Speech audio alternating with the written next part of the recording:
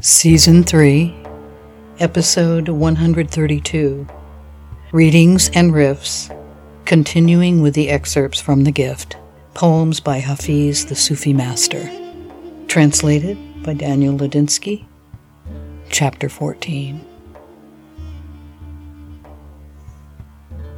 A cushion for your head.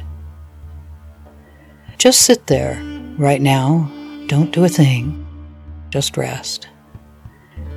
For your separation from God, from love, is the hardest work in this world.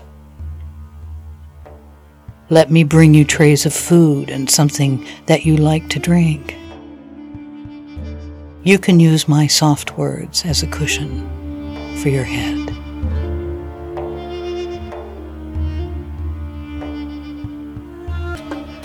The riff aspect of these postings can be found on my website blog at allthedifferentways.com, where I have composed thoughts and multimedia responses to these poems.